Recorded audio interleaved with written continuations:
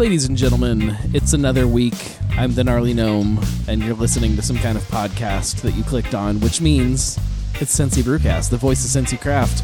We are back. We are on location, probably time traveling, because I think I'm going to wait and post this the week of the big anniversary party. We're at Alexandria. Andy? Hello? Andy? Andy? Andy? Gnome? It would be funnier if people understood. Yeah, I know. Thank you guys for coming back on the show. Andy Reynolds. This is gonna get difficult. We refer to each other by last name. I know, but I don't. I just refer to you both as Andy. And so you could refer to a third of the brewing industry as Andy. That's actually true. Yeah. There's another one at Bay of Tom Smith right now. I know. The taproom manager, assistant brewer, sales rep, bottle washer. Yeah, sorry, I didn't mean to cut you off here. No, I was about to tell you this is a big one for you. Yeah. This ties your number with Evan Rouse as the most appearances on Cincy Brewcast. You are now I think you get a jacket or something. Do I? Yeah, I think so. Like at the Masters.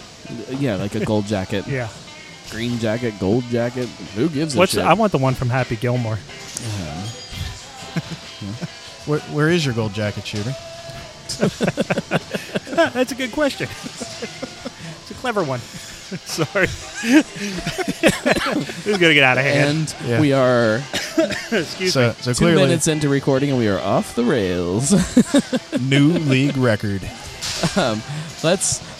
We have a few things to talk about here. It's we're heading into your first anniversary. Yes. Or a couple weeks away from the first anniversary. For your first anniversary, but when people listen to this, it's this week.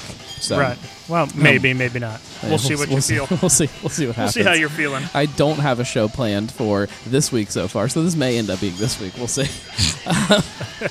April 20th will be the anniversary That's down right. here at Alexandria Brewing Company. Or if you're one of those people that like me, that has this huge list of podcasts that you listen to, and you don't get to them until 4 weeks after they post, you missed it, and you put it on your calendar for next year, I guess. I guess. But before we dig into all that, we need to have a beer. We've got some beers in front of us now. We do have one that is part of the big anniversary release, but we have a couple other ones that are just things that I really want to talk about, especially this one that's right in front of me. All right. We are headed out of box season, I guess. Lent is ending, so yeah. Well, I don't know how box season really works in Cincinnati. I don't know if it just stops at Bachfest. Box season ends when Dell starts eating solid food. He may just stay with us. I don't know. I don't know how sustainable that'll be. I think your liver will wind up. How sustainable. That brings us to a whole other topic that we'll have to Yeah, get to. we'll get there later. So this is this is Slayerator. Yes. Your Doppelbock. Yep. I appreciate, number one, you sticking with the naming convention of the Ator. We had a couple. We thought Gatorator, because that was just stupid and silly. Tuckiator, like Tucky Ator, and then, of course, Slayerator. And that's what we settled on. I think Slayerator works really well for the brewery. Gatorator sounds like a shandy. It kind of does, but it was silly enough, Yeah, so nobody else take that. Yeah, we'll see. Can you make a shandy with a Bock? You can make anything as a shandy. It wouldn't be like a traditional shandy, but what could you put with a Bock that would actually work? Hold on, let me go throw some all up in your Berliner in this, and we'll see. Yeah, I don't. Be right back. Yeah. I feel like the ginger soda, whatever. You guys have a ginger soda, right? Yeah, I feel like that would probably be better to me. I would think like something like Coca-Cola or something like that. Like a darker pop, maybe Dr. Pepper even. Yeah. I don't know, but then it'd just be thick too. It'd be like cough syrup. So I don't know. Well, that's a lot of when you start going into the beer cocktail side of things. I don't know if that counts as a beer cocktail, but that's always kind of the gripe to me, is it changes that mouthfeel of what I love about beer. It does kind of sometimes thicken it up and sometimes add this whole other thing that changes it. Yeah, and I don't know. I mean, I just think about, like, after I drink a Dr. Pepper, that, like, sugary stuff in the back of your throat, and that would definitely, as thick as this beer is, it would just make it seem like that make it stronger. I don't know. Foltz made it with the Berliner, though. That's because that Berliner is outstanding. I try. My favorite Berliner in the city, and I don't pick favorites often, but I feel confident enough at this point to say I think that's my favorite in the city. There's no question. But we're not talking about the Berliner. We're just way off topic. We're talking about Slayerator. Does it work? It works. No. I got a cough drop in. It'll go right into yours. Okay. Tell us about Slayerator as I drink this. All right, so creation. Of course, you know me well enough that I decocted it. We actually had to brew it in 2 batches just because of the size of my system. It does work. Yeah, it's not bad. I like it. I bet it kind of balances it out a little bit. I don't think it's better than either one of the parts, but it does work. Yeah. I've done worse. So,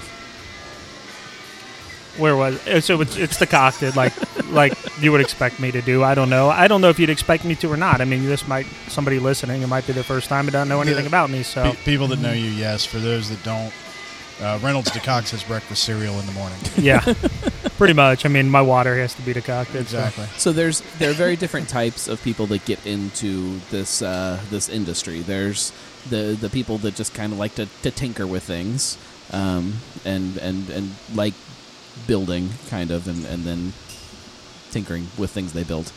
There's the drinkers, the Dan Listermans of the world that are in it just because they love beer. And then there's the geeks, and you fall into the geek category.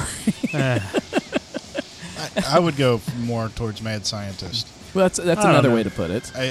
But that's because I've talked with him about recipe development before, and it gets very detailed and scientific. The fact that you guys had a conversation about recipe development is because he's a geek. He falls into the geek category, and because of that. You have a huge lean a lot of the time towards some traditional things. Not that everything you do is traditional, but it all starts on this very traditional base. Yeah. And not to compare you to other people, but it's very similar to the reasons that I think so many people fell in love with Blank Slate and Scott La Follette, because he took this. I'm not comparing. Don't give me that look.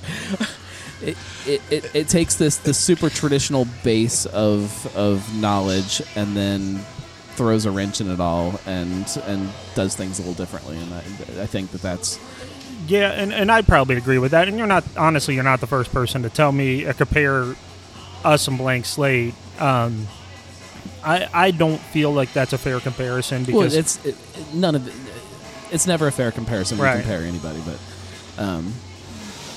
we're off track again. Yeah, well, I mean, because of that, it's not surprising that not only did you jump on the opportunity to make a Bock beer on your first Bockfest as a brewery, but that you went super traditional with it, and that it just nails what the style is supposed to be. It's dead on. It's super bready, got this really cool toasty thing.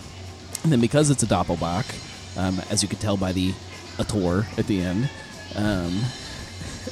it is a little bit boozy. Yeah. But the booziness comes in at the very end for me, and like adds this other sweet thing that like hits with that toastiness really well. It's freaking fantastic is the technical term. Yeah, I honestly feel like this is, I love a lot of my beers, but I think this is the one that I'm most proud of in terms of a brewer. Like, and I always worry that I talked to you about this before we got started, and you said you wanted to try one. I worry next year I'm not going to be able to nail this again the way that I did.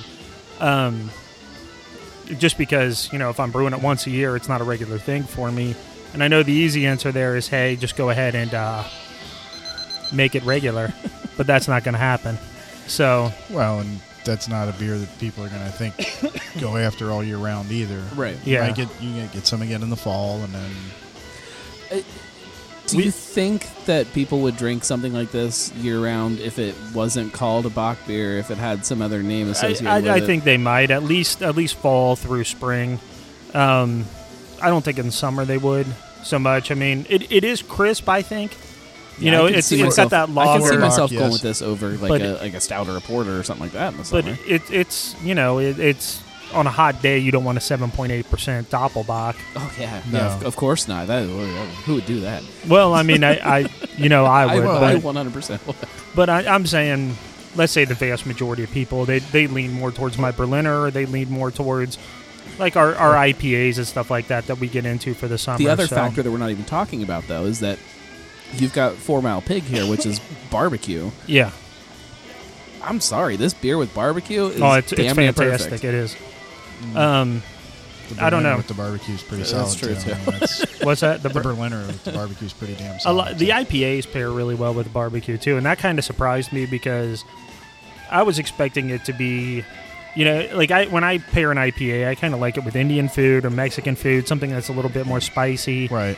And they do have a spicy sauce there, but it seems to just go really well together for me, at least. They've got their own bourbon spicy bourbon barbecue sauce. It's their house sauce, and I think that's kind of what it pairs best with, like in terms of an IPA. But I have to agree that the Doppelbock absolutely pairs. I mean, any kind of smoked food, I think this would be awesome with. Yeah, and if anybody hasn't been to 4 Mile Pig, you need to get the smoked wings. Just throwing that out there. They are dry amazing. rubbed with the spicy barbecue on the side. That's the way to go. And with the Doppelbock, which means you have to get here soon because it's almost all gone. Yeah. Well, I think we're down to a... That's the irony of us talking about this beer today. We spent all this time talking about it, and then when Gnome puts the show out... it's already probably going to be gone. I will say, I mean, and I'm not... excuse me. I am milled today, and my throat's just... It seems like every time you come here, I have like just a ailment. Yeah. But I lost my train of thought now. What was I saying? The reason about why you can't talk. Oh, yeah, before that. The fact that you trailed off actually works perfectly. The reason to me that this beer is one that we have to talk about tonight is just because to me it's a really good representation of kind of who you are as a brewer, and the Berliner falls into that too for me. And that's what I was trying to get to. I'm sorry, you got me. This is one of the few beers that like we've had at festivals and things like that it's drawing people here. Right. We had it at Bockfest, we had it at Jungle Gyms, and people have come here because they liked it so much. They're like, "Oh, we never knew who you were." Well, and with this being, with this being the first introduction I think a lot of people had to you, that's kind of that's tough to throw something into Bockfest and put it up next to every Bock beer that's made in Cincinnati, all next to each other, where people are trying all of them at the same time. Like that's some tough beers to be up against, and to be able to not only stand up with them, but I think set yourself a little bit ahead of most of them.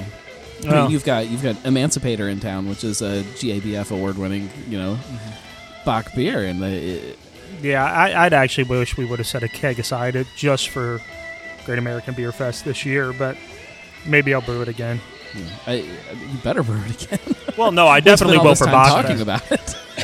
It'll definitely be around for next year for Bockfest, but it might be something, come July I brew it again. It's a 45-day beer, easily. I think we tried to get 30 solid days of lagering. And I wanted to ask how difficult that was for you, given your demand here and limits on space. We've been actually pushing our limits here lately, getting everything. We're running over. So our projected, and I'm sorry, I'm kind of stumbling here, but our projected brews per month, if we're running at 100%, should be about 9. And last month we hit 11. So we're pushing a lot of beer out here.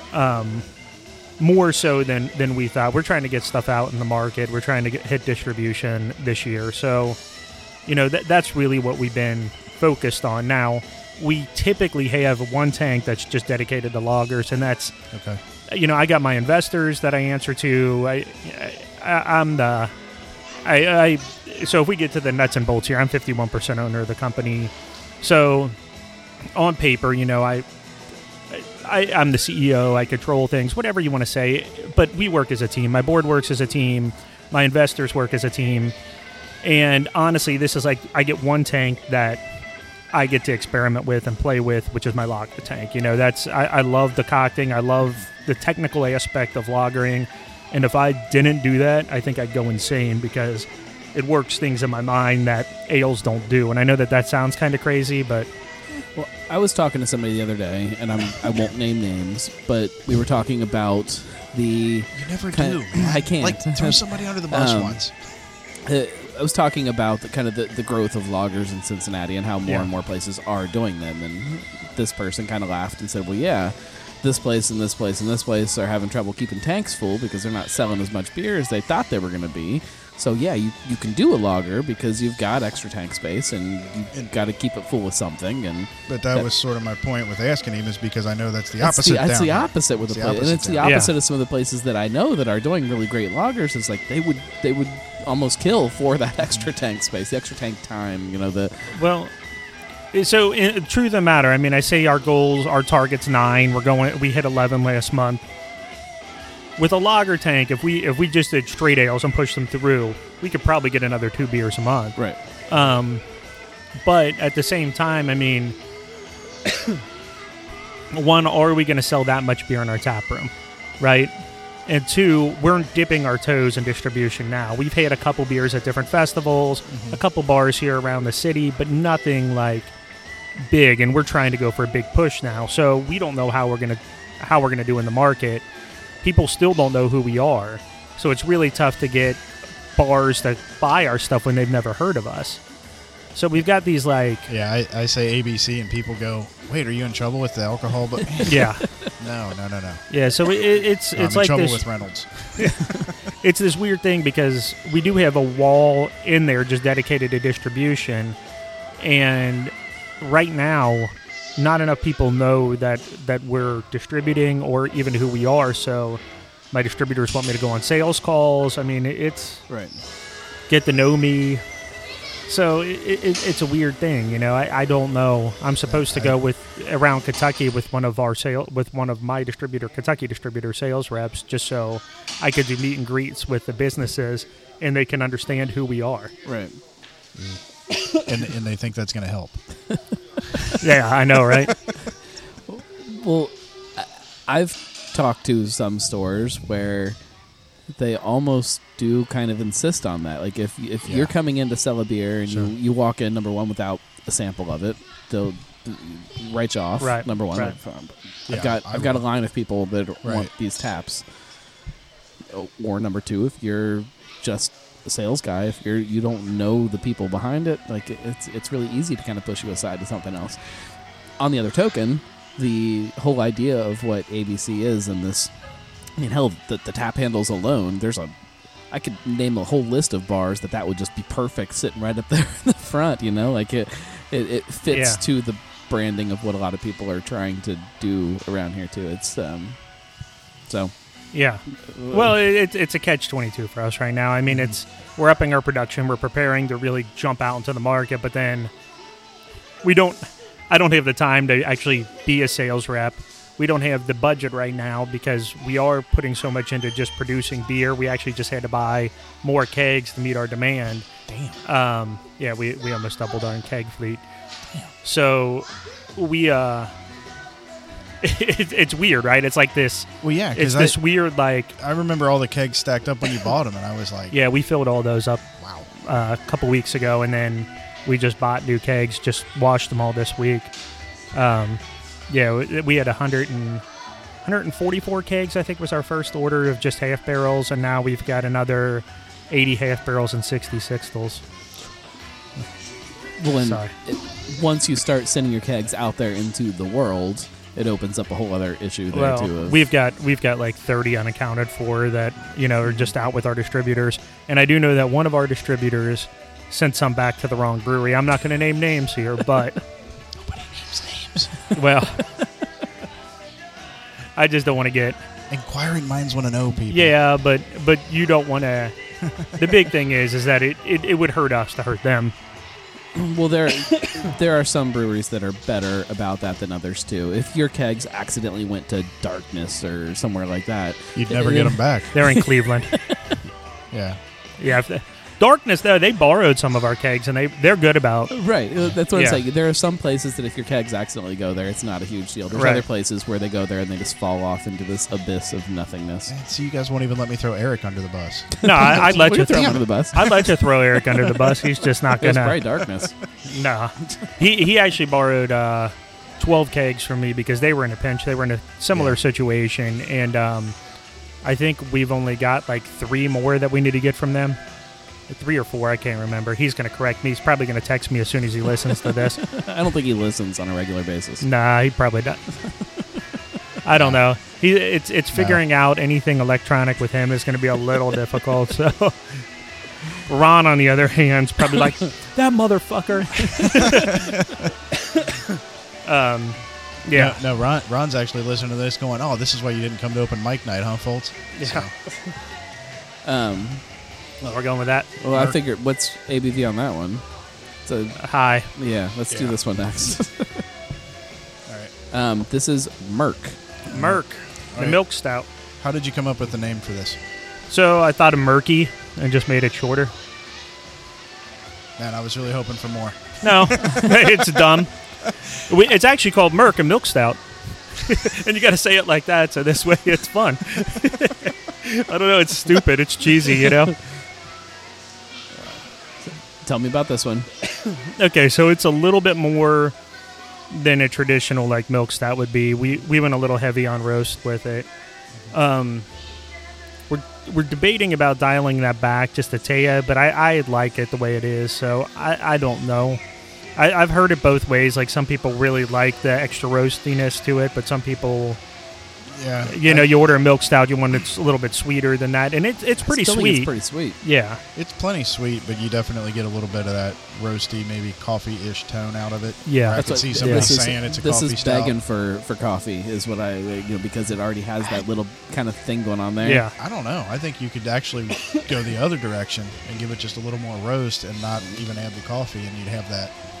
Well, we actually dialed this batch back just a little bit because before it was just that roast. So your issue is when you get into like a lot of dark grain like that or roasted grain, you wind up with adding IBUs to the beer as well. Right. So we actually had a little too much bitterness to it for what it should have been. We do use huskless.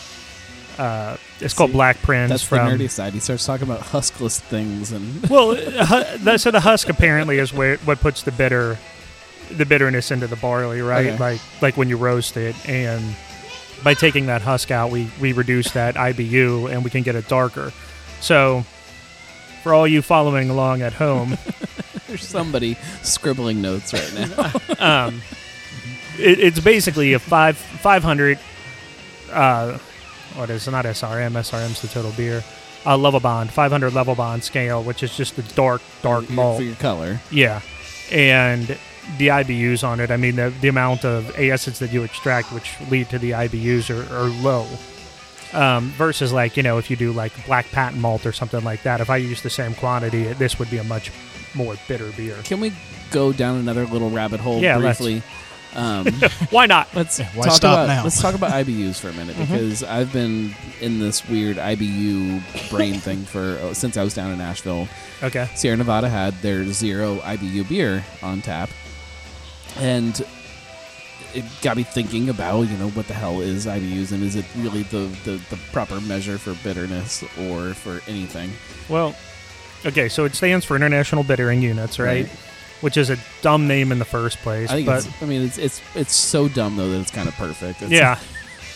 But most breweries, now I don't know about Sierra Nevada because of how big they are, but most breweries it's a theoretical calculation anyways, because it's really tough to know, number one, what your isomerization rate is. So that's like your actual hops extracting acid into the beer itself, which is creating your IBU, right?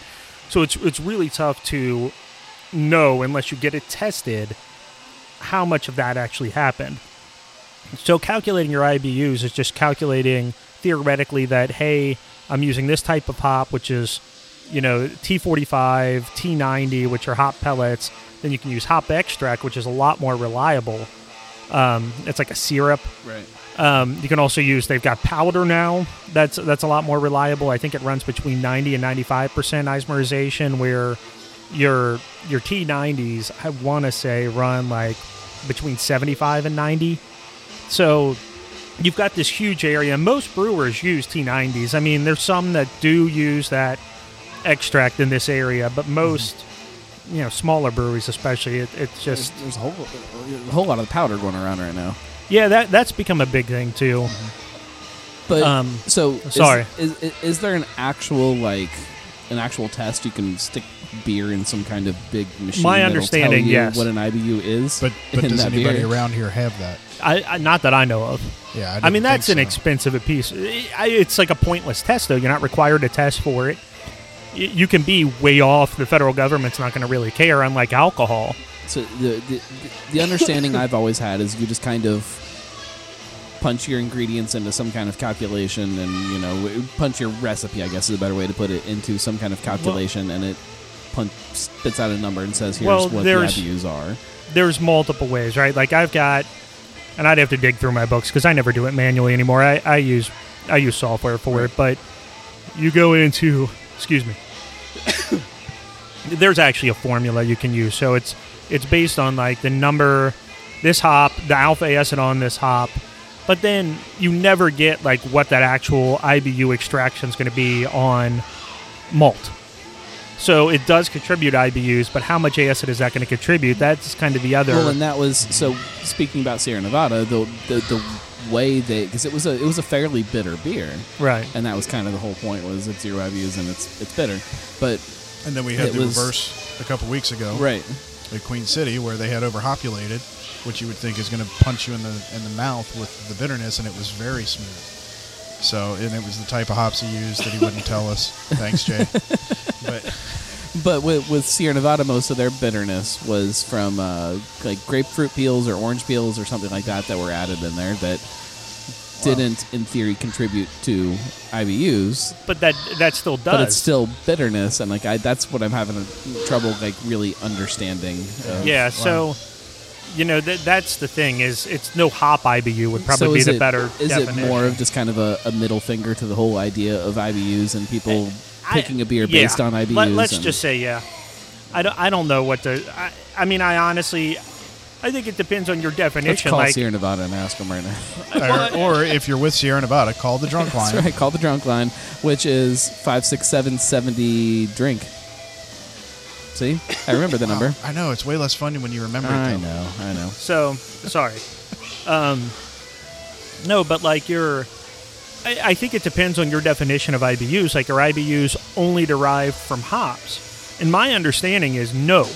That's what I was taught in school, is that it's not. It can't possibly derived. Be like, look at Guinness. That's one of my examples whenever I argue about IBUs. Yeah. 48 IBUs. Yeah.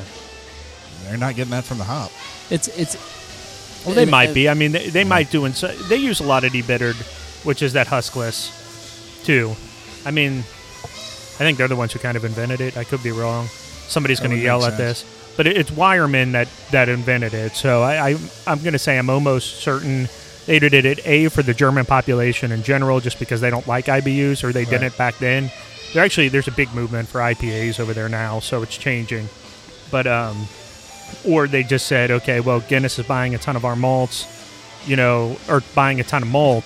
How can we get into the English market? For 100 years, there was some guy, and that was his job. He sat there at Guinness, and they would get this big shipment of malt, and he had to pick all the husks off of it. Just the longest, worst work day ever. I mean, that's actually... Husker. Well, for the Irish, that's skilled labor, but... I'm a quarter Irish for everyone listening. As of right now, I'm going to get a bunch of angry emails from people who are like IBU nerds, people who are German and like hoppy beers, and from Irish people. I'm 50% German, 50% Irish. Yeah. So, no, it's one of those things that was just, the trend in Germany was always, no, that's not how a beer should taste. It should taste like this. I mean, it still kind of is. Yeah. It's still the majority of things that are happening there. I mean, there is a strange craft beer thing happening Well, they've too, got but it's still very different than what's happening here. they've come out with a lot of crazy hops too. So I don't know, and that's kind of been this new movement over there. I know a guy that he actually taught me at Siebel. He owns Urban Chestnut in St. Louis, and he's been lobbying to overturn the Reinheitsgebot over in Germany, and he's putting a brewery in Germany too, and they're going to brew more American-style beers than they are German-style. He'll probably do very well. Huh? And he'll probably do very well. Oh, yeah, 'cause yeah. it's Well, different. he's German, first of all. Yeah. He came up through AB InBev. He actually, my understanding is he invented the entire Michelob like craft line that they came out with. Okay. The only one that remains, I think, is Amberbach. Amberbach. And I know he was involved with that one. It was my understanding, if I'm remembering it right, which, there were some blurry days at Siebel, I'm not going to lie. I would hope so. But my understanding is that was part of the reason he decided he needed to part ways with AB InBev, and it took him a while to do so, but it was over the fact that they watered down Amberbach. So, Interesting. I don't know. And we had Meisel and Friends on the show last year. I wish I had a show number for people, but actually probably shouldn't listen to it. It's a terrible show audio-wise. We were in the middle of Moreline's beer hall with live music, and Oh, God. it's uncomfortable to listen to. But the content was actually good. Talking to them kind of about kind of the German side of craft beer versus what's happening here in the United States. It was really interesting, so I actually wish the show had been better. I need to go back and see if I can edit anything out of that. But In your copious amount of free time. exactly, now that I'm doing 900 shows a week. Yeah. Another beer. All right. This one gets us into our next topic a little bit. Okay. This is Cecilia's Grace, which we've We featured on the probably show had before. on the show before, we've had but why the hell not? Okay, again? so this is only the second time we brewed it. So I'm gonna go off the rails once again here. we don't do that on this show. No, That's the never. that's the title of the show, isn't it? So we have a lot of how do I put this nicely?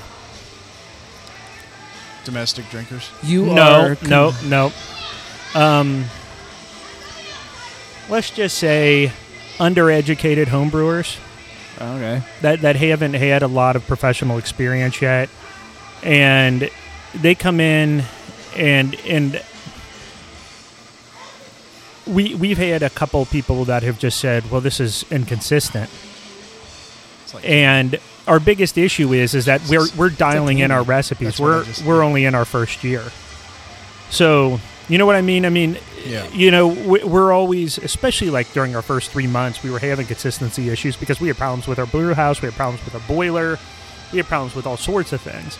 And as we move along, our recipes, our efficiency is really great right now. I mean, we're running every now and then we still have this off beer, but our efficiency is where it needs to be. So now we've got to adjust our recipes accordingly to fit. This is how it was supposed to taste. The original one was over the top sweet. Yeah. And the reason behind that is that we just didn't have our system is just, we're getting more and more efficient with it. Let's say that. Does that make sense? Yeah, no, it makes And sense. So it the always more you takes use it, time and that's how Three Floyds, they put in this really over-the-top, amazing, I cannot remember the name of it though, brew house, about 2014, 2015. And for a year, everybody complained about their beers and how they tasted different, but then they got them back on track. It's one of those things you've got to, it takes time. Locally, and you're not, you heard that about Mad Tree when they scaled up to the big system. It always happens, though, and Sure. I don't think homebrewers who brew on like a 5-gallon system all the time, who think their beer is like the best beer they've ever had, which it probably is because there's a lot of love that goes into beer. Sure. And Palate I'm is not, preference. I mean, yeah, and I'm not trying to put it down, but when you come in and you say, hey, it's inconsistent, and we're under a year old, one of these guys we're under 3 months old. It just seems like, okay, well, give us a little bit of time here. right. This is all brand new equipment, and it takes time for this stuff to get to where it needs to be. And And That's it's how not- it is. It's Well, not a direct scale I up still for think recipes. that there are so No, many you never people- do a direct scale up. Not even talking about the homebrewer side, which at least has some kind of education behind it. Yeah. But the beer geek side of things, like, people still think that you walk in here and you just dump the ingredients in a pot and push a button and it makes the beer the way the beer is supposed to taste. And Well, it's a little more complicated than that. I mean, there are some breweries that are No, but AB, that are but I'm on saying, it. but I'm saying, even But- even if you want to use AB as the example, it's well, AB can build a new brewery tomorrow somewhere, and there's still going to be some. Oh there's no, gonna they be- won't there's release gonna- any of that beer. There's for, going to be test for- batching for a long time Yeah. of getting it dialed in and getting that recipe the same, and even if it's the same brew system, same brew house that's been in how many Well, other it's, AB it's breweries. water. It's everything that goes Sure. into it, and that's the other thing too. Is your water changes throughout Altitude, the year, even altitude Yeah, affects yeah, all everything. this stuff. and there's a lot of, I mean, I guess a better term is beer snobs, which I used to be one of, and I've, I honestly feel like going to brewing school kind of opened my eyes, and I know that this is kind of sounding like, well, I went to brewing school. But that's not what I mean by it. I mean, I have a deeper appreciation for AB InBev than I would never drink, and I'm still not. I You still have don't an buy their appreciation stuff, for but what their they're doing, but not consistency, necessarily the beer everything like they're that. making. Yeah, there you go. That was one of the first conversations we ever had, actually. Yeah, I think it was Because- when you were with WCPO. Yes. I made a crack about one of those, and you were like, well, hold on. Yeah. So, there are things that maybe I disagree with their business practices, but in terms of their brewing science, Right. if it wasn't for them, we wouldn't be here right now. But overall, I mean, it's just I just appreciate that they don't use any of that corn syrup in their beers. yeah. I put a blog post together about that. Did you read it at That all? was great. Super nerdy, but great. Yeah, so no, I guess what I'm trying to get at is, though, they have a lot of money to dump batches. We don't have that kind of money to just dump Right. batches. We have to put stuff on tap whether we want to or not. A lot of times we did dump a batch of beer. But a lot of times if it's close enough and it tastes good, Especially, when you guys were just opening. yeah. Right. How many But- beers did you have when you opened last year? I think I remember. I think it was 8. Okay. But we had, I guess, so my point is that as long as there's not a quality control issue, there's not over-the-top diacetyl in it, there's not over-the-top DMS in it, and diacetyl we're going to dump. It's not a No matter what. flawed beer. Right. If it's a solid beer in terms of quality assurance or quality control, then, and it tastes good, that's the other part of the other piece of the puzzle, then it's going to go on. It might not be the best work I've ever done, but, we've got to do it because we're going to run out of beer otherwise. You're not always going to be excited about every beer that gets made either. Well, It's I mean, not- I make a blonde on a regular basis, and I hate blondes. So, not men or Yeah. females. No, I know what you meant. I'm laughing because of the one we had at Queen City a couple weeks ago. Right. Because, we talked about I'd never go in an order. It's called My Ex Blonde, but then he's got tiramisu and... why am I drawing a blank on this? Didn't have lactose in it, did it? I don't think so, but But it was kind of a creamy, coffee-ish, Yeah, but is that really kind of- is that your American blonde, or is that something different? And I It- think that's something different. It's something different, but that's why I laughed, because it's something that you don't expect. And Right. and whereas it's I also would have never ordered it, but because we were doing the show, we drank it. and it's also just listed on the board as blonde, Right. which is the part that I like, because it's like you come in and it's like, oh, I'm not going to order then- a blonde ale, but then you drink it and you're like, oh my god, this isn't just a blonde ale. There is this other stuff. Yeah, but then how do you know that? that's what I like. But yeah, exactly. It's a secret. Why would you want to get? Oh no, yeah. yeah. I get that. I've talked about this a few times in the last few weeks. I just want somebody to put up a tap listing that just has names of beers. Just whatever that random name is that you come up with a beer. don't tell me what style it is. Maybe give me an ABV. What so I about can- goober smooches? Yeah. So like, don't tell me what it is, Don't tell and me just what put it it on is. there and let me try it. And let me explore it that way. Like, and I think that like people are. A lot of people are reluctant to do that, though. I but mean, I- no, you're I- talking about the masses versus the beer nerd. I would enjoy something like that. I think every brewer would enjoy something like that, like a blind tasting. Like, what am I drinking here? I actually tried that. And Yeah. And as many beers as I have, I was not good at it. But I will say, in my defense, It messes with your head. well, the first one they gave me, they intentionally poured all foam. So I'm sitting there trying to pick out which beer it is, and it was none of them. We, my buddy and I, the guy that kind of got me into brewing in the first place, whose wife sent us yeast over in Iraq and all this other bullshit. Him and I used to do blind tastings all the time. We'd get together and we'd do it.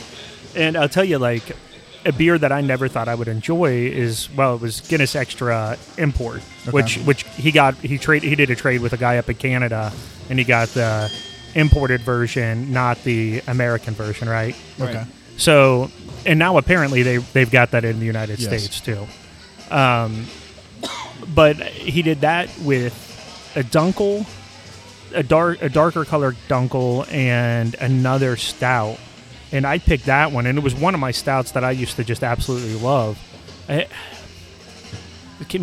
Maybe Founders just like regular. Do they have? I can't remember. Do they have just like a regular stout? I I'm used sure to drink a they lot do, of fun. but I'm sure whether- they do. Or maybe it was their porter. Founders Porter. Yeah. And I picked the Guinness, and that surprised the living crap out of me because, Right. I don't want to like big beer. That's just, I've got this thing in my head from being a beer snob, and this kind of brings us full circle here to the whole beer snob issue in the first place is if you judge a beer just by saying, well, this is popular, I only drink New England IPAs, or I only drink these types of lagers, or you say, I'm judging this based on the color or the thickness of this beer instead of what the beer actually is, you're missing out on a lot.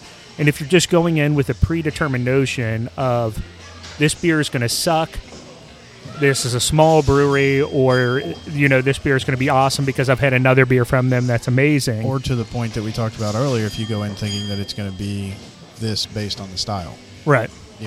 Both in terms of the very true to style Doppelbock you did versus something that might Yeah. not be, a little different flavored.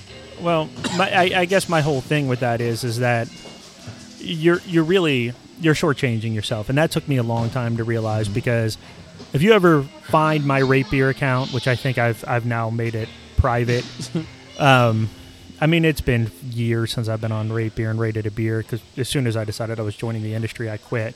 But there were some that I just tore apart for no reason other than the fact that I don't like that style. I don't think that's very fair. Or maybe I didn't like the first beer I had from that brewery. It was awful. It had too much diacetyl in it. So every other beer I was already biased on instead of approaching it. It's hard, and it's. I know it's our because nature as humans. It is fair because you're rating that beer, and a beer is not necessarily a big. It's not that beer over 20 years, every batch that's been made of it. It's that beer. It's that Right. glass that was sitting in front of you at that moment. That's what you're rating. It's that a beer is not just. Well, It's not just like it's not something. It's all experience, and it's all like it changes and it evolves and. your other thing with that though is so you're talking about it's that beer in front of you. Well, let's say you took it and you had it at, I don't know, a big restaurant chain, Right. and they sat their kegs outside until they needed it to come on. So that beer has been warm. It's been cooled, warmed. That flavor profile is probably going to change. The carbonation is definitely going to change on it, and it's not going to be the same experience as what you have in the tap room. Yet you're rated upon it because.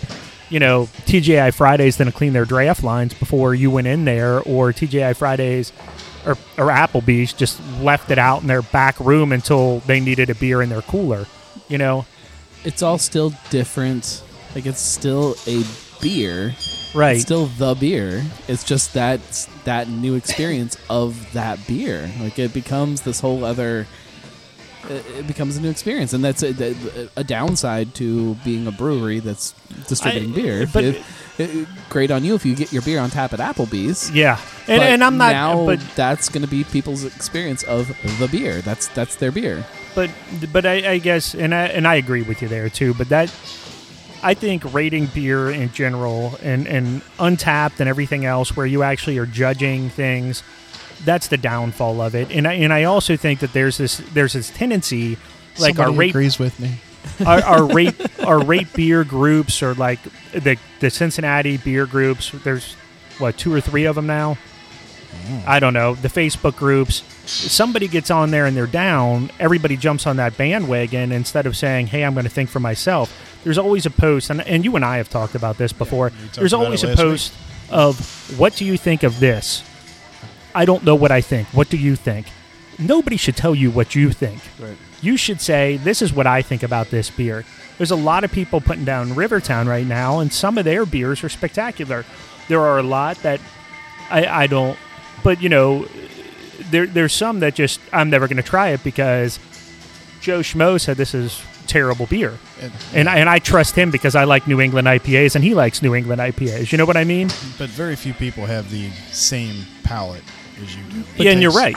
But that goes back to kind of that idea of having this tap list where it eliminate those any kind of preconceived notion that you have. Like, get rid of all of that and just have this beer. Like, here's a beer. But do you like this? Do you not like this? But here's the thing: if you're an untapper, if you're a rate beer guy, which I know rate beer is pretty much gone. Is that the actual term? I don't know. I coined here. I call them badge chasers or badge hunters. But if you have that for your, well, you got the rate beer guys. I mean, I know that they're kind of faded out since the AB takeover. The beer advocate guys are long gone ever since their system crashed and they lost everybody's ratings. So it's kind of like. It's kind of Untapped is where it's at now. Yeah.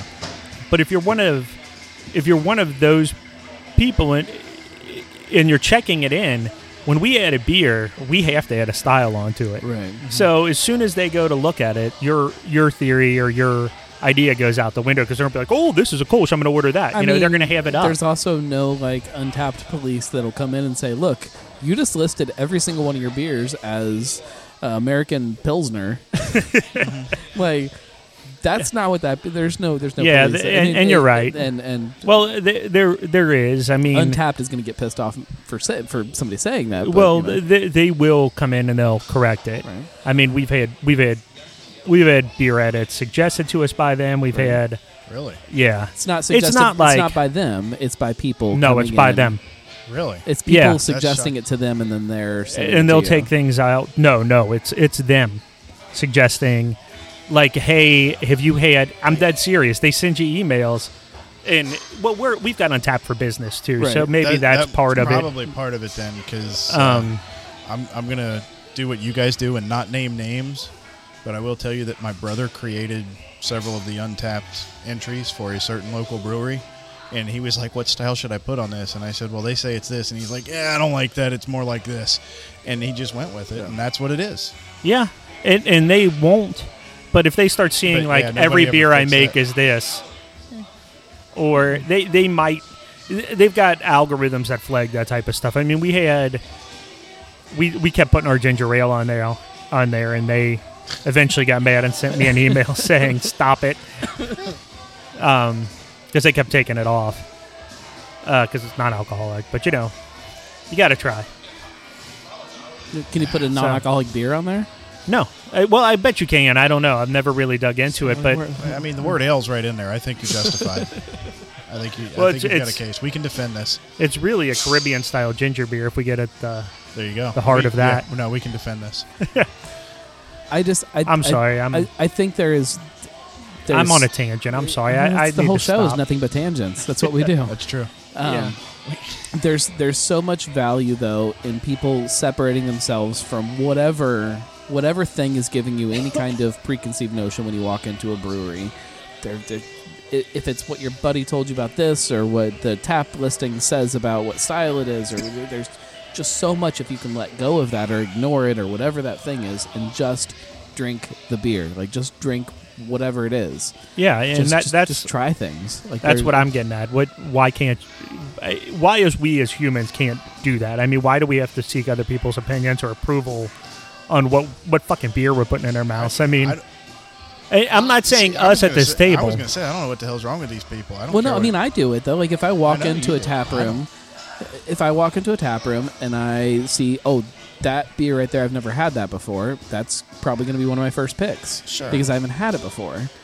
That doesn't make it a better choice for me. It doesn't make it Oh no, a better. but my thing is, I'm not going to go because you said, "Oh, you got to try this" or whatever. If I told you you had to try something, you wouldn't try. But that's a better. Because that's also offensive. What you just said. no. What I you wouldn't just try said. it I'm just because of that. But I mean, because we have different palates and we know. But that. it does factor. If every one of your friends told you to try something, it's going to factor in more. But no, most of my friends have told me to play in traffic, to run down railroad tracks, to jump off bridges. I mean, these are the people that I'm around. But I don't you know. see my point though. Like even as like as much as you say, well, I'm not going to try something because people tell me to. It does factor in. That factor I is think there. for a lot of people it does. It- Yeah. Well, and you chase things too. Like you chase the highest rated beer. Or You Right. chase the No, whales. that, Or you chase. that I don't do. Not anymore. Well, but I used to, used to. and there's a lot of people But- that do. Yeah. And again, I'm not trying to put those people down, and I hope it doesn't come off that way, because little there's good aspects of it too, because you're out there trying things, you're out there doing stuff different, yeah, but at the same time, you're missing out on some it's other really stuff. tough nowadays with social media. And I'd actually say Untapped is a version of social media. Absolutely. It's very It's the best tough. social media. It's very tough to beer. think for yourself. It makes it very tough too. Well, and maybe that's where I'm coming from. I got off Untapped. I've told you that. Like, Yeah. I got on Untapped one time in the last 8 months, and it was to rate a beer for you. Thank you. You're welcome. I think. He rated it 1. I think. Yeah. Yeah, well, that's only because a middle finger wasn't an option. But it was. You needed to get to 10 to get the ratings up. I wasn't here that night. I forget which beer it was. Anyway, because I was down here with Joe, and so we both did to get you your 10 ratings so it could go up. Okay. But anyway, then we're talking back in the fall. Okay. But other than that, I really haven't been on Untapped. So that's when I'm saying that just because you say, not if you sit here and say, hey, folks, Right. you would like this, but if you're on Untapped and you rate it real well, that's not going to necessarily sway me to try something or not to try it if you rate it the other way. But I'm not saying specifically Untapped. I'm saying there are Yeah. things with all of us that just factor those decisions. But And- but that also might be because of where I've come from in terms of working in different breweries, being around the craft beer and being behind the bars, so that, being behind the bar especially, you get a chance to try a lot of different things so that you can describe them accurately and kind of Yeah. know your customers so you can make recommendations. So I've tried a lot of things where previously I didn't think I liked them, or tried things where I previously thought I liked the style and might find an outlier on either side. All of the top rated beers are either like these big sour beers or big giant IPAs or big giant imperial stouts. And Right. like that's not necessarily what everybody wants to drink. And No, and it's not necessarily the best beer, it might just be the most rare. That's on Yeah, the and board. there's that too. I don't know. So, hey, buddy. Sorry, he got me off guard. Back to Cecilia's Grace. Well, back to the whole anniversary release. Okay. Because we haven't talked about that at all. We haven't at all. That's why I was trying to. We're winding down. So Well, so first of all, Cecilia's Grace. It's more. It's the way I did it when I first started brewing this beer. It's back to where it should be. This was one of the ones you brought me when we met Yeah. the first time. Yeah. That's what I told And you. it's back to where it should be. So, with that said, we're going to be bottling it for our anniversary. It's going to be part of our bottle release at our anniversary. If you're a Kickstarter backer and you backed at the Bomber Club, or you have the Bomber Club in your package, you were sent a message on Kickstarter, do not reply to that. Follow the instructions on it, because we've had a couple people get frustrated that it's not working. the joys of Kickstarter. Yeah. we're trying to avoid problems. So I thought we were pretty clear on the instructions, but I do know that, we all have a tendency to just hit reply. Sure. And technically you're replying to Kickstarter, who's just going to kick that back. And then you're going to say, hey, I'm not receiving this. You're not receiving my email. It keeps kicking it back, but it's not us. So you guys, the Bomber Club card, they all get first access to those beers. We reserve them. They don't have to worry about getting here early if they don't want to. They basically have a week to pick them up, and then we put them on our shelves. We're releasing very limited numbers of beers, though. I think it's 158 of our Saturn Ascends. Okay. Have you already bottled, or no? We're doing that next week, or maybe this week. So or we might start. start. Just for anybody listening. No, they're on. Okay. It doesn't matter. We'll hit the numbers. All right. We've got enough.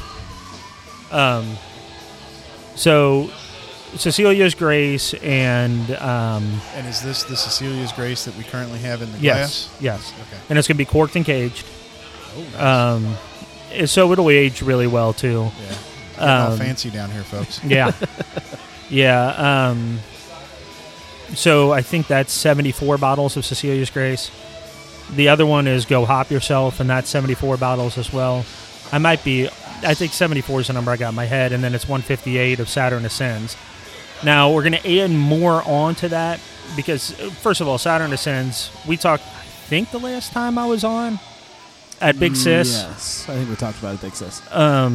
We had to change the name of Brothers in Arms, so it's now called Saturn Ascends. And that's because the name was registered in Ohio.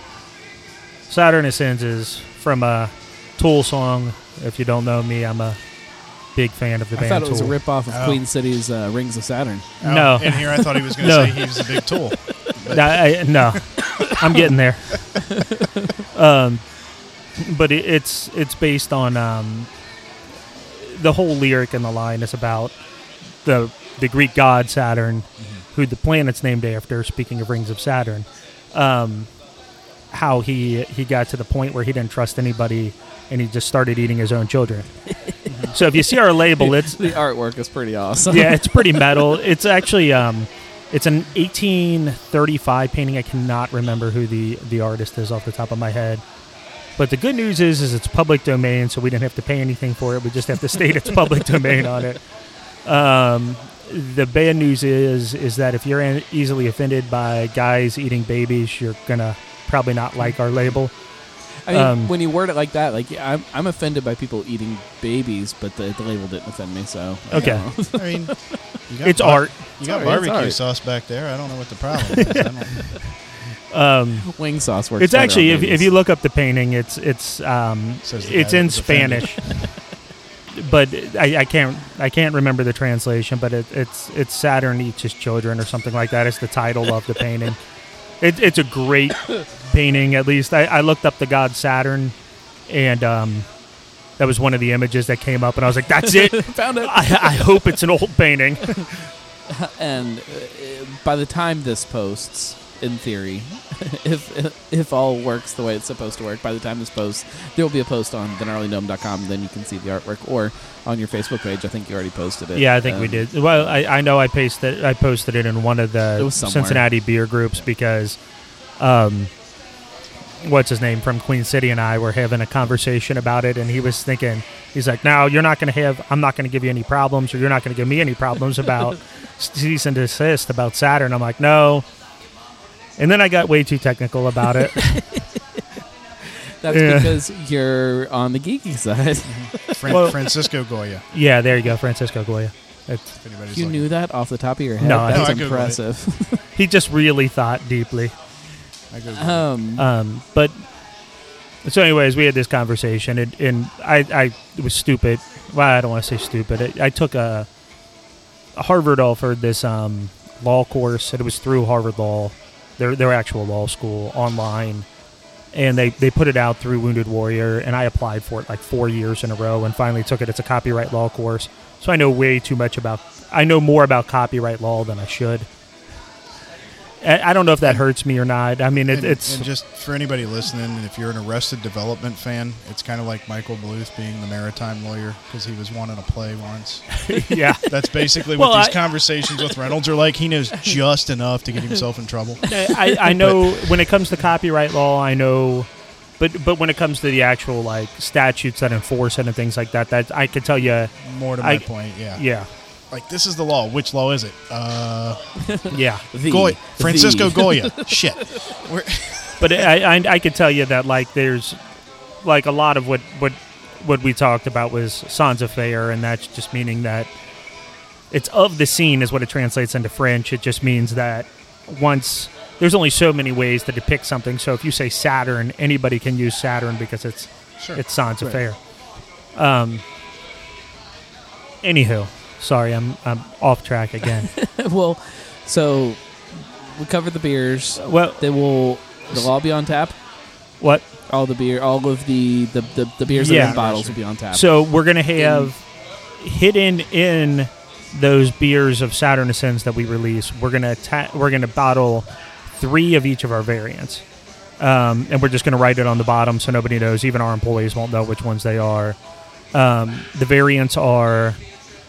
A Mexican coffee, which you can kind of relate to like a mole. It just has a little bit more coffee and a little bit more chocolate in it. It's got the spice. We got a vanilla bean version, which we're calling Vanilla Bean Ascends. That one's just called Mexican coffee. The first one, Vanilla Bean Ascends. Then we've got El Mariachi, which is the hot pepper version. Nice. Then I can't. Can you tell us? Gerchberta. Your pronunciation is going to be better than mine. It's birthday country with a question mark behind it. It's relating to a military story that when I was over in Germany, I had a guy that it was his birthday. It's a long story. I can get into it, but it's probably not going to be as funny to anybody as it is to me. I was going to ask, and then you went there. The one before that, the El Mariachi. Yes. Can you tell us what peppers you used? Hot. No, there's actually 2 peppers. It's basically I can't remember the proper term. It's the red hot chili pepper, though, like the actual, like... Anthony Kiedis is in this beer. Yeah, that's the actual translation is red hot chili pepper. Okay. Sweet? And then there's a sweeter pepper that we put in there, too, to just kind of balance it out and get some flavor out of. I think that was an ancho. That sound right? Yeah. Sounds like a pepper to me. It's Ancho a is a pepper. But they were all chilies, too, so they were all dried. Chili pepper. And yeah. That's the kind of that Southwest sort of tangy, not super spicy. But a little bit sweeter. Yeah. It's kind of more of like the low to medium range. And then the other one was like... I use a lot of ancho when I make chili. Yeah. So. I think it kind of relates to a poblano a little bit. There is a difference there, and I don't know what I feel like there's something with ancho peppers, something with poblanos, it might be a chili of the poblano, meaning that they dry it out. Yeah, there's something that I don't know. I don't watch enough Alton Brown to... Yeah, I don't. He's told me I can't, and I'm sorry, I just can't think of them off the top of my head, what that actual name is. It'll be in... We're just going to call it a Goya pepper. There we go. It's the hot answer peppers. for everything now. I'm not Googling they're it hot, all. spicy peppers. Yeah. And if you do know the difference, call the drunk line. That's right. 56770 drink. There you go. Should have made 56770 drunk, but it's drink. So then 56770 drink. Then we got the birthday one, which is the country. It's a raspberry birthday cake. Okay. So we're excited about that. That sounds good. And then there's another one that we added, which is Saturn Ascends Flesh of Saturn. So we blended Flesh of the Pumpkin with Saturn Ascends. Now that one might not make it to bottles. We had a lot less of that because it was basically I set aside a tank or half a keg roughly of Flesh of the Pumpkin back in the fall, and I said this is going to be for an infusion at some point. And I was like, well, and what you if hold on to it? So then I was like, well, what if we did? And, we kind of ran with it. So kind of off-season beer, but, there's only a little bit of it. So anybody looking for a pumpkin beer yeah. in the spring? There is In the technically pumpkin in this beer. Right. Yeah. I found that it kind of it mellowed it out a little bit more, like took a little bit of that and made it more of an undertone, the Right. pumpkin spices and everything. But at the same time, it made it smoother. Like, because that pumpkin is a porter and this is a stout, and there's... So... I think that was the one I went on and rated, actually. Which one? The pumpkin? flesh. Okay. Yeah, that was we had people asking for it. Like Yeah. I was at 50 West the other night, and we had somebody come up and ask me when I'm going to put that back out again. I was like, Halloween. Like next fall. See, I would have been like, that's like a summer beer, so it's going to come out around 4th of July. We were going to put it in cans and release it for pool season. Yeah, so I had to work here in the morning. I'd opened the place up, and then my brother was in town from Chicago, so I went to his house, or I went to my parents' house for his kid's birthday party. Like right after here, I never went home, and then from there, my brother and I decided we were going to go out and get a beer, and we were in Milford, and unfortunately, Little Miami was too packed. I've yet to be there, but we were Always. like, we're just going to drive to It's 50 always West packed, because it's 4 seconds away from that, and we hung out in the production for a while, so I hadn't been there in a while. As we wrap up the show, can we shift gears again? Yes, I like that motion. That was me shifting. I want to talk kind of like a bigger picture about kind of the year anniversary. Okay. So you guys opened a year ago. Yeah. How many places do you think have opened since you? Just off the top of your head, what's your number guess? I'd say 4 or 5 in Cincinnati. yes, 4 or 5. Greater Cincinnati, we'll call Yeah, it. 4 or 5. What's your guess? I can Off think the of at least top of your 6. head, 11. Really? There's been 11 places that have opened in the last year.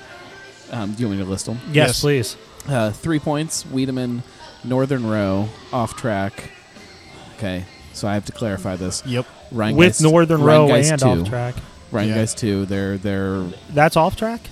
no. Oh, Off Track is a whole separate thing. Off Track is also in OTR right by Rheingeist. Okay. Yes. Rheingeist's second location is technically a brewery because they have a 15-barrel system there, I think. yeah, I'd call that a Something small, brewery 15. then. I mean, small for them. Common, Sonder, Sam Adams Tap Room, Kerrigan, Humble Monk, and Lakoba. What's Kerrigan? Kerrigan is a distillery / brewery. Where are over they? at Fairfax. Huh. I didn't know anything about that one. Um, Eric Bauman Bau- and yeah. then Jeff Hunt. Eric from Depps? No. no, that used to be at Moorline. Eric from Oh, Moorline okay, okay. / Oscar Blues. Okay. Jeff Yeah. Hunt. I was Yeah. thinking Eric Bowman from... No. it could no, also I know be you're- pronounced Bauman, Right. but... No, Eric Bauman. Yeah. So 11 places have opened up in the last year. What else has? I mean, She wants to know if you want another beer. I'll take a Berliner. Berliner is what they... Berliner. Thank you. Oh yeah, I forget she doesn't have headphones. Thank you. No, This she is- does. Go all the way. Thank you, Ann.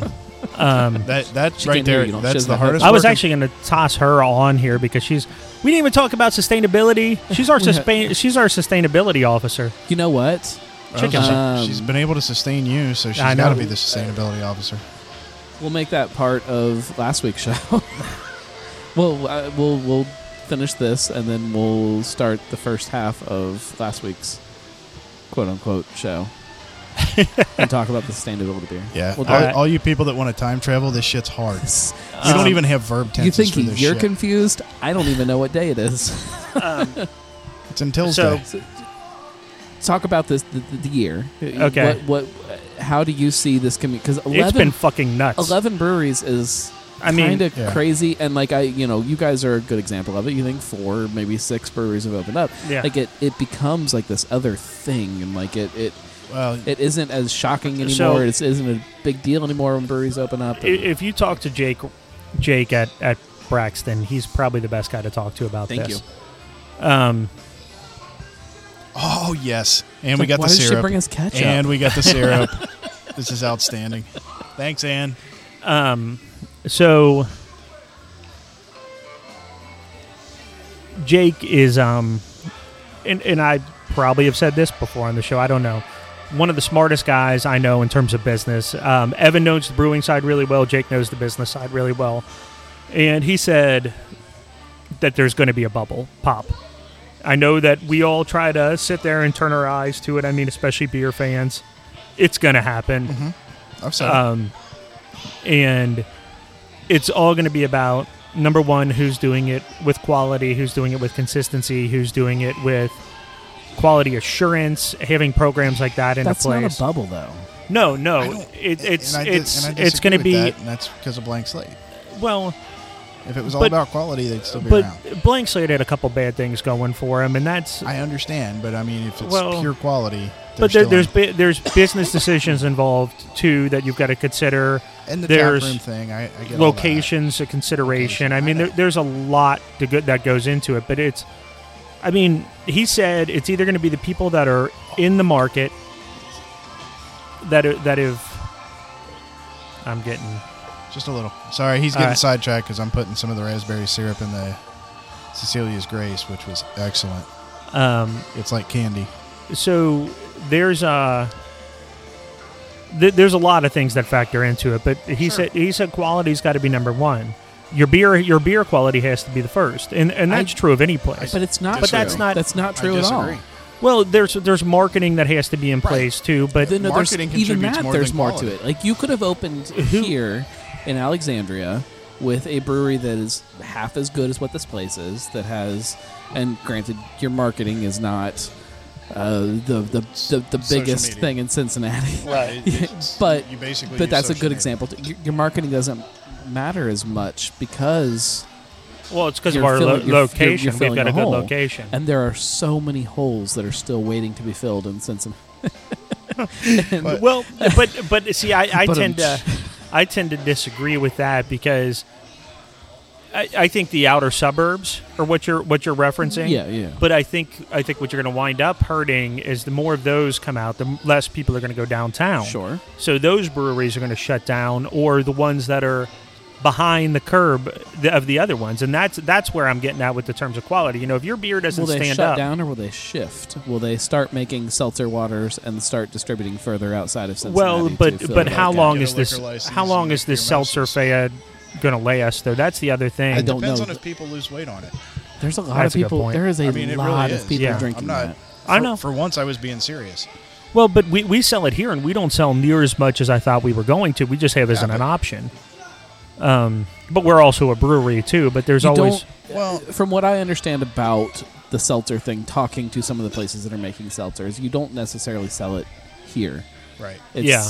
there that you sell it. It's outside. it's for when people take it to You're their selling pool somebody or- else's seltzer. Well, Yeah. And That's where they're selling it. and this is where I'm going to go with this one too, because I live down in Bellevue and it's urban, and I walk to Newport Yeah. and I walk downtown. People there, because it's a little more urban and active, and people are walking, are a little more apt to get that So than they are maybe here where they're driving here. So- you get very few walking customers. No, but if Depending- you look back depending there, on- I mean, I know, there's I see my entire running club is back there Yeah, too. but how many of them are going to walk out and get in their cars? Yeah, all of them. But Exactly. I'm just I know. But I I'm get- actually I get what curious you're to go there and look and see what they're drinking too. they're drinking beer. I promise you. Maybe with the yeah. exception of one or two, But they all come in. I mean, they So run hard and then they Joe- drink. Joe's all- in the running club. I'm familiar. Yeah. I know he so comes back and drinks depending on when you're listening to this, you're probably listening to it, and it was a few weeks ago, opening day. It was in the parade. Yeah. Thanks to Chef Tony on the float, on the parade, watching everything. And, Tony, you're dead to me. And I saw a whole lot of people drinking Braxton's hard seltzer, be it on floats, even though you're not supposed to be drinking on the parade route, or So- people sitting along the sides of the street, like just with the cans. Like just that's what I saw. Yeah. I saw hard seltzer and I saw big beer. Yeah, and but that's also common with that type of event too, though. You got to think everybody's trying to go. And you're going into that season. Give me a minute here. Yeah, and just, to counter that, we are going into like festival season where there's going to be a lot of outdoors activities. I'll be right back. I think you're fine.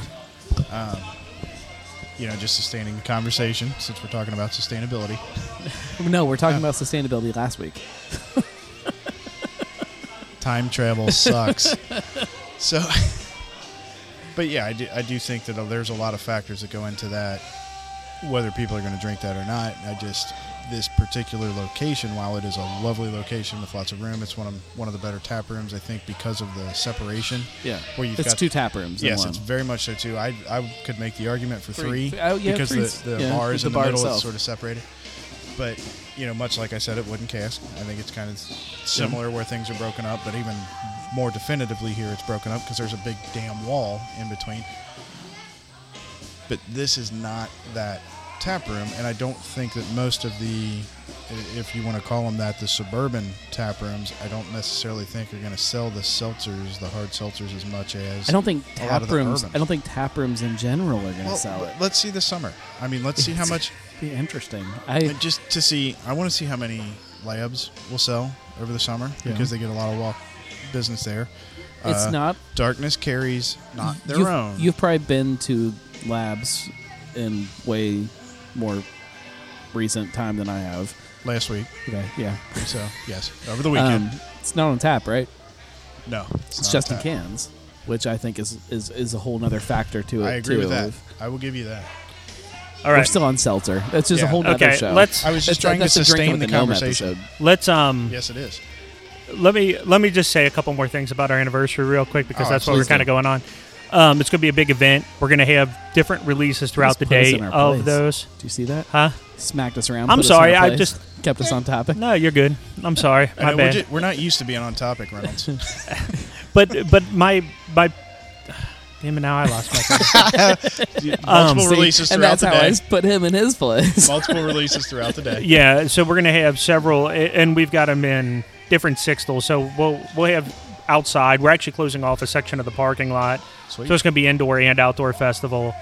We're Timed releases with the Yeah. different. yeah, variants. we're not going to post those until that day. So we want people here, Yeah. Sure. drinking beer. I will be here, but I'll be here As a early. consumer. Be I here- would no, be I'll here. be here early though. Be late.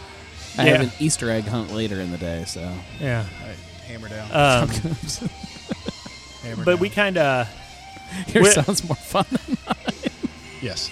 Go ahead. Sorry, we keep I- interrupting. no, Sorry, you're we're fine. messing with We're you. trying to get a lot of the local Alexandria businesses involved too, so we're hoping to have like a couple different stands. Little Caesars is going to be serving pizza out of their drive-through window for this event. So if anybody wants, That's cool. That's actually Little awesome, Caesars. though. Like That's really cool. I mean, well, it's we'll Little have Caesars, we'll have but 4 Mile Pig going too, but Sure. we're trying to get Miss Shirley's involved, which is the bakery. See if they want to set up a stand because their donuts, if you haven't had them, are amazing. so their cake is fantastic. Stores open at 11 a.m. That's kind of breakfast time. That's donut time. To Yeah. me. Yeah. Yeah. I actually talked to them, and they're planning on making extra donuts that day, too.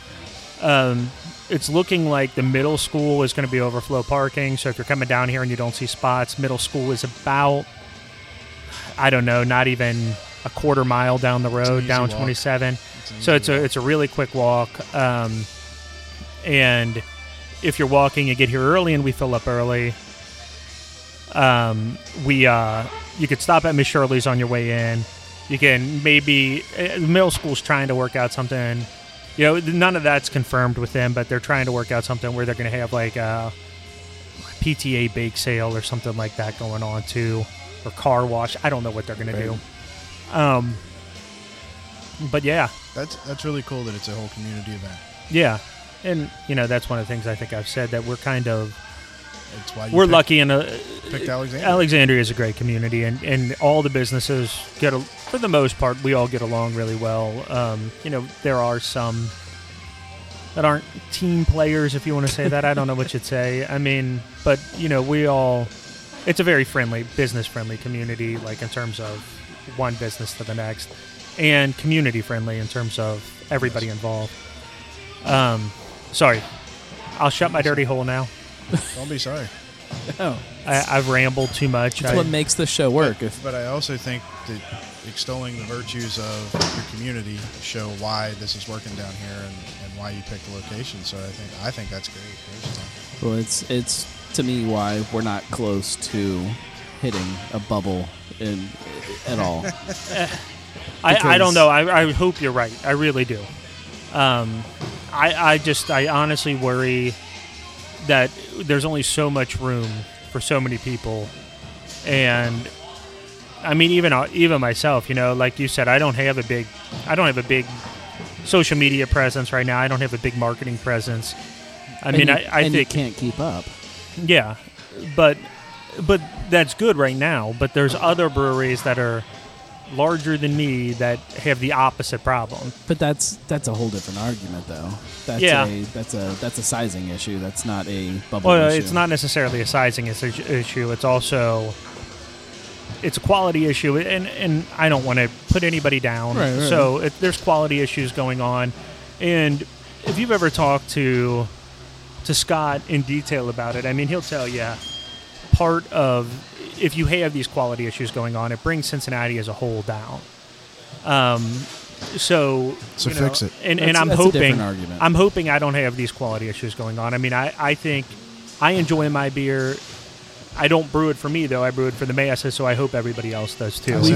We've talked pretty heavily in the last few weeks on this show about Asheville because I was in Asheville about a month ago or a month and a half, and I talked to the breweries that I sat down and talked with down there about that. I think you're going to be in Asheville a month from now, just because of all the time travel. I don't understand life anymore, but one of the biggest questions I had for places was what happens when somebody opens up and it's not as good, and the overwhelming answer was we don't let that happen. If somebody opens up and the quality is off, we go there and we make it better. I listened to your show about that, but I don't think Cincinnati has that kind of community spirit that Asheville has. So maybe it's not a bubble issue. Maybe it's a community issue. Well, but you also got to look at Asheville versus Cincinnati. I mean, what is it, a quarter size of Cincinnati if you're talking greater Cincinnati area? Not even. I mean, there's a big difference in terms of that community versus our community. And we're also Cincinnatians. We got named the least funniest place in the world last year. We got, what? Really? Yeah, we really did. Do they not know I live here? There was a lady. Hell, people? I was listening to something on the radio, and there was a lady just who tried to refute that and tried to find. She went around and asked everybody their favorite joke in Cincinnati. I was listening on. That's a really funny WVXU. way Is that what it is? Cincinnati is not funny. How many people said the Bengals? No, but that would have been hilarious. I mean, see, they all just told dumb dad jokes, which are all like cheesy and corny. But I guess people here, it more gets on to the fact that there's a lot of bitter people in Cincinnati, and I think it's because of the Bengals. I think it's because of every time we get close to winning something, or anytime it just we do good one year, and then the next year we come back and we're awful. Just always so close to everything. Yeah, and I would actually attribute that to the fact that Cincinnati, and I think we talked about this a couple weeks ago, has this inferiority complex that everybody's so worried if you're from out of town that you have to go like Skyline or Gold Star or whatever. Which, you have to like. Or we've got this incredible beer scene building. And people are like, well, the bubble's going to burst. We're in bubble's going to burst. But see, there you go. That's a very Cincinnati thing to say. It's like I think that's a national conversation, though. No, Honestly, but it's the way that it's. Well, I'm growing year over year. I've had 13% growth this year, 30% growth the year prior. Bubble's bursting. I know it can't. We're not going to keep up with this. It's just going to be. But people, it's just the Cincinnati attitude is it's going to go wrong. And I think that's where that honestly comes from. Something in the chili. Yeah, obviously. Could be. Got to be it. Well, folks, but quit eating the chili and you're going to have a lot more positivity in your life. That's what we just had. But, I mean, it's even our weather. I mean, what's the saying? If you don't like the weather, wait 15 minutes here. Yeah, and that's, nobody else says that. It's just our weather sucks. Our snow sucks. Everything. Fucking snow. And just that's talking about that this. But you go to another city and somebody's gonna be like, yeah, well, we get like 4 feet of snow, and you're like, yeah, but we get black ice. You know how dangerous that is. It's always we have this chip on our shoulder. Yeah, Yes, but we that's get the snow inferiority and then it's complex. really nice outside, and that sucks. Yeah. Oh, 3 days after Christmas, Everybody's always sick. Sorry. 3 days after Christmas, I was sitting on a bench having a coffee with my little girl. Perfect. Like, outside weather 3 days after Christmas, and everybody's like, "This winter sucked," and I'm like, "Where the fuck were you?" I was sitting outside of Starbucks. But we did have some of the coldest days we've had in like 15 years or something like that too. But they that's were outliers. But that's Cincinnati. We It's focus Cincinnati. on those 3 It's days Cincinnati. versus the. So when it comes to the craft beer, everybody focuses on the 3 breweries they don't like and say, "Oh, the bubble's popping." Exactly. But that's what All I'm right. getting at. I mean, it's So a very in order to Cincinnati. increase your positivity, listeners, come down to Alexandria on the April 20th for the anniversary, and it's going to infuse you with some positivity about the industry. And the 11 bubble's not going to a.m. pop. until the bubble's not going to pop. 12:59. Is that right? Right? Well, we just. So our insurance makes us say if we're open till 1, it's a problem. It's It 12:59. increases our rate, so we're only open till 12:59 that day, and that depends. You know, we might, if we're dead at midnight, we might just shut down. I mean, that's a long day for a lot of our bartenders. And So- if the party's still going at 4 a.m. Well, we Alexandria will You be here arresting You people. can can go over to what's the new place? The Honey Hole. You can go to the You Honey can Hole. go to Honey Hole. Bray was there last night. He said it's pretty nice. I may check it out. We'll see. That seems like a very Cincinnati way to put it. Andy, thank you very much. Andy, thank you very much. Andy, Andy, Tune in last week to hear about sustainability friends. sustainability buddy. Buddy. Cincy Brewcast, the voice of Cincy Craft.